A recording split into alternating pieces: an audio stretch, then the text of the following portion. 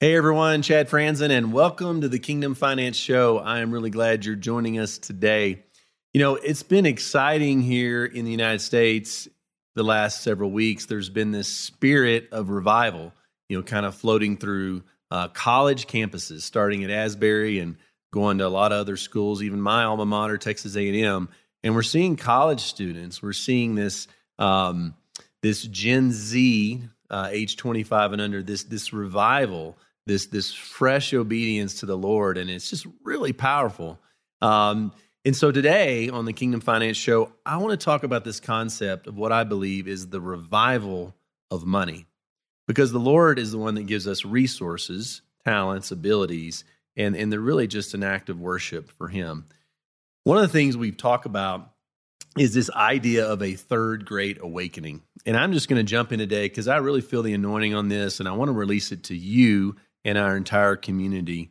Over a year ago, I was visiting with Billy Epperhard and Andrew Womack and others, and Lance Wall now. We're starting to say, hey, there's this third great awakening that's starting. Like it's being released, and there's things starting to happen. And we've seen everything from Roe versus Wade being overturned to even what's happening on college campuses now. And that is really encouraging because in a great awakening, we had two great awakenings in the United States before, but in great awakenings, you have revival, but then you also have this concept called reformation. And so reformation happens at the top of the spheres of influence, if you will: government, business, education, media, family. But revival really starts from the bottom. It starts from people who are humble, who want to turn back to God, who maybe don't even know Jesus. And that's really what's happening right now. And so I want to catch this moment and really release this prophetic teaching about the revival of money here today on the Kingdom Finance Show. One of the things as I was praying about this that the Lord showed me is that part of our problem, and in fact, I think the core problem that we have in our society and culture is not so much Republicans versus Democrats. It's not so much capitalism versus socialism. It's the lack of a father. And so we live today in a fatherless society. And I want to present to you this idea that, in Deuteronomy 8:17 and 18, that God said, "My power and the might of my hand have gained me this wealth, and you shall remember the Lord your God, for it is He who gives you the power or ability to get wealth, that He may establish His covenant, which He swore to your fathers." And so what the Lord was teaching me is that the ability, the power to gain resources, right, to have financial influence, to rule and reign as Adam and Eve were created to, it was a covenant He made with your fathers. And so if we look at the great divide, the lack of leadership in political systems, if we look at the brokenness of the education system, if we look at gender confusion issues, it all centers around fatherlessness. And so you may be asking me, well, Chad, how does this relate to the Kingdom Finance Show? Well, I'm glad you asked, because I really believe when it comes to making an impact with your money, the reason why we don't do it is we do not have fathers and mothers in a spiritual sense here that are showing us how to do it. In fact, there's this great scripture in 1 Corinthians 4:15 that says, "You have thousands of instructors in Jesus, but you do not have many fathers. For in Christ Jesus, I," this is Paul, "have begotten you through the gospel." So I really believe this is true in a spiritual sense, but I want to unpack this a little more on today's show, that we need more spiritual fathers and mothers who will say, hey, this is the way to become wise and to become shrewd with what's going on with your finances, what's going on in business. How do I spend my money? What's the best way to teach my kids about saving and working? We have to understand that the heart of the Father has eternal intrinsic value. And this is really the genesis of everything, right? Creation. right? Past, present, and future. So when we think about we're on this earth for a set period of years, and God is going to bring us people, opportunities, resources. We're going to face obstacles and failures, but it's really all around the heart of the Father is good. And society today, really questions, does God really exist? Is God really good? Whatever truth for you is fine. Truth is relative. And I really want to present to us that it is because of this lack of a father, lack of mentors, role models, both in the home and in education, but also in the area of business and finance, which is the focus of our show. When we think about the role of a father, you can think of the role of a father as a steward or a manager. Jesus had different parables that he taught on, parable of the talents, the parable of the manager. And it's this stewardship role, right? The father's role is really three things. It's to provide, it's to promote those around him, and it's to protect.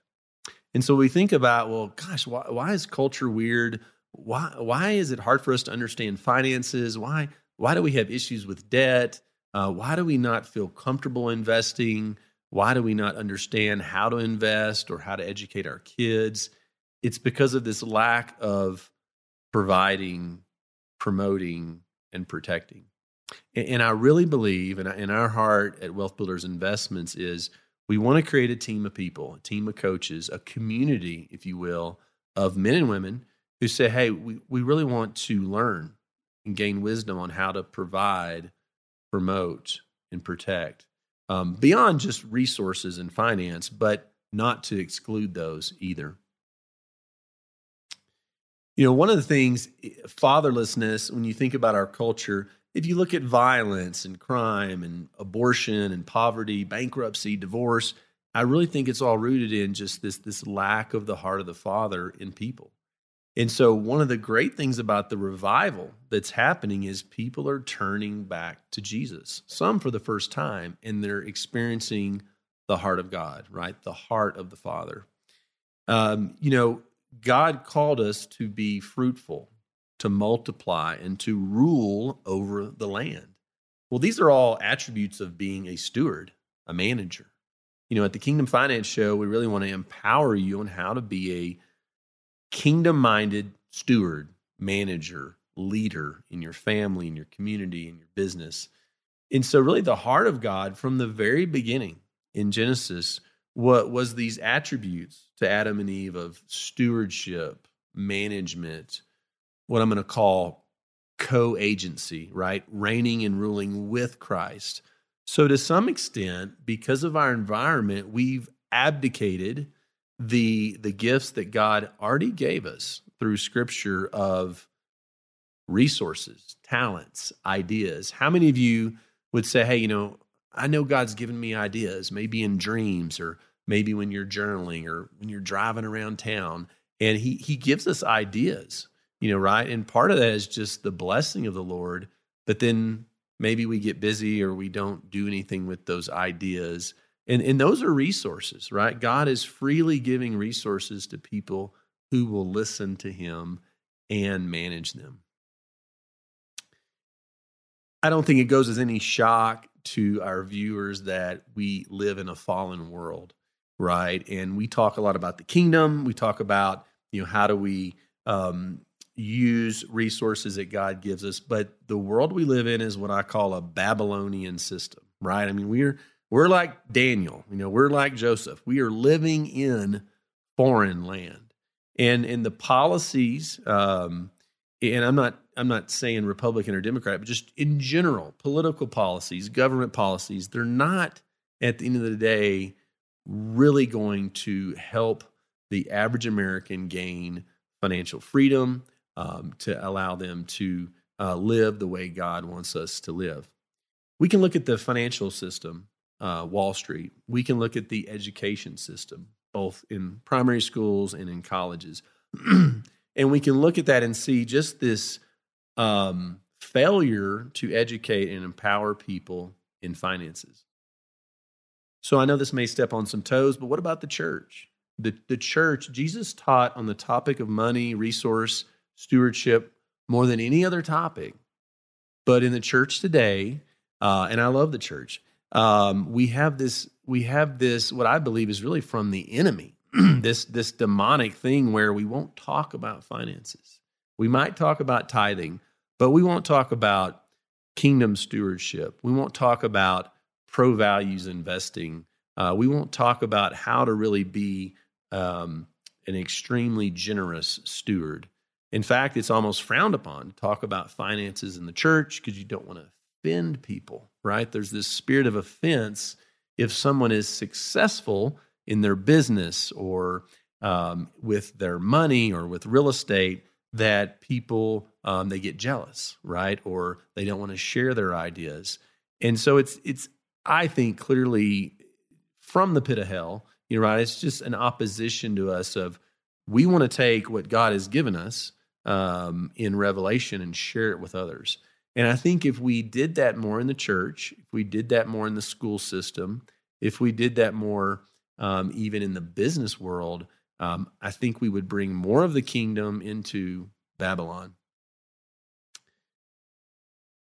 So I want you to know that Wall Street, corporate America, academia, they're not your friends. They're not going to teach you. They're not going to have this heart of the Father that I presented here at the beginning on how you can use your gifts and abilities and financial resources for the greater good of society. So we cannot look to those parts of culture to be spiritual fathers, to be like mentors on that. And in fact, those entities, they're going to use their own goals, and they're going to use us to achieve them. So it's really important, as Jesus taught, that we have to choose the narrow path. There is a cost for becoming a kingdom investor, but I really believe when we realize that it is this fatherlessness culture that we live in, that is at the root of why we lack financial wisdom, why we are not more apt to give, why we're not more apt to help our fellow neighbor. And it's really not God's heart at all for us. So let's talk a little bit about stewardship at a high level. In Revelations 19, it says that the testimony of Jesus Christ is the spirit of prophecy. And so God obviously spoke through Deuteronomy prophetically that he was giving mankind the ability, the power to create wealth, to do what? To fulfill the covenant, right? And so Jesus is the ultimate fulfillment of the covenant. And so when we're walking what I'm going to call prophetically in managing resources, managing money, managing businesses, this creates a testimony for Jesus, right? Because in Deuteronomy, it was tied to the covenant. Does that make sense? And so Jesus being the fulfillment of the covenant means today we have the privilege of having the Holy Spirit, where we can be given revelation for ideas, for inventions, for investment opportunities, for how to give in our community, for how to pass it on to the next generation. So I think the more we do that, I want to encourage us all, the more we think prophetically with how we manage our resources, how we become stewards, then that's just going to create testimony. And that is going to be really the glory of God that people are going to look, just like is happening with the revival on college campuses. People are going to notice that how you run your business, how you invest, how you give is different, right? Even people in the church that are Christians, that love the Lord, when you're walking prophetically in a management of resources, what I'm going to call the revival of money, you're doing it in a way that it just creates a different sound in the atmosphere. And I really believe that is the heart of the Father. Well, I hope this has been really helpful. One of the things I wanted to share also is when we think about stewardship, when we think about this, well, how would walking as a spiritual father, a spiritual mother in the management of resources, look at Scripture, we have to think much further than ourselves. In the Old Testament, there was Abraham and Isaac and Jacob, 3 generations, right? The God of Abraham, Isaac, and Jacob. And we look at the prophets, and there was Elijah, and then Elisha, and then Jehu. 3 generations. We look in the New Testament, we see Paul, who was a spiritual father to Timothy. And we see Timothy, who led the church at Ephesus. 3 generations, right? We see Jesus with the 12. Of course, he had the 3 that he was closest to. He had the 12, and then he had the 70. And then, of course, we have the Acts church starting in Acts 2. When we think about being kingdom investors, and I want to end with this, is we have to think in 3 generations. Most wealth in studies about the famous families in U.S. history that created large amounts of wealth, most wealth rarely makes it past 2 generations. Right? Like that's extremely successful if you have an invention, you're very blessed, you started something. Very rarely does it go past 2 generations. But scripturally, and we're going to call this creating generational legacy. And this is speaking, I know, to some of you. Some of you are not yet at this phase, but some of you I know watching this, you're at this phase where God is actually calling you to create a legacy with what he's given you. And I want to encourage you that Scripture is really clear that we need to be thinking on a 3-generation timeline. We need to be making decisions now with our investments, with our time, with our resources, with our friends, with our community on how is what I'm doing right now, how's that going to translate to 1 and 2 generations beyond me? And I think that right there, that's the heart of the Father.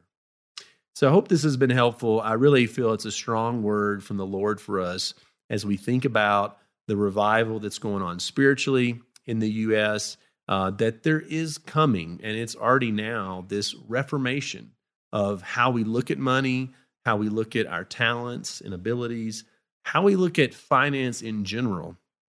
When you think about all the spheres of culture, money, resources, if it were an arrow being shot out of a bow, it goes through all 7 spheres of culture. And so as you and I become leaders and more influential in your sphere, whether you're in the church sphere, the family, media, business, they're all needed. But as we catch this revival of money, this concept that stewardship is part of the original design, and we get to do this with the Holy Spirit, that the impact, I'm telling you, it is going to be more than you can ask or imagine. And I truly believe, and I want to declare this as we end, that we're thinking 2 generations past our own. And it's scriptural, and it's part of our inheritance. I hope this has been impactful for you today. Again, a little different message today, but I do believe the revival of money is here, and it's going to transcend culture, the church, and business. Thanks so much for being here on the Kingdom Finance Show. If you want to learn more about how to become a kingdom investor, how to apply this concept of the revival of money, feel free to visit us online at wealthbuilders.net/invest. We've got some great free resources for you. We'd love to send your way, and we look forward to seeing you next time on the Kingdom Finance Show. Thank you so much for joining me today on the Kingdom Finance Show. If you enjoyed this podcast, please subscribe and leave us a review. It really helps to get the word out. For more resources on becoming a kingdom investor and to connect with us directly, visit our website at wealthbuilders.net. That's wealthbuilders.net. We'll see you next time on the Kingdom Finance Show.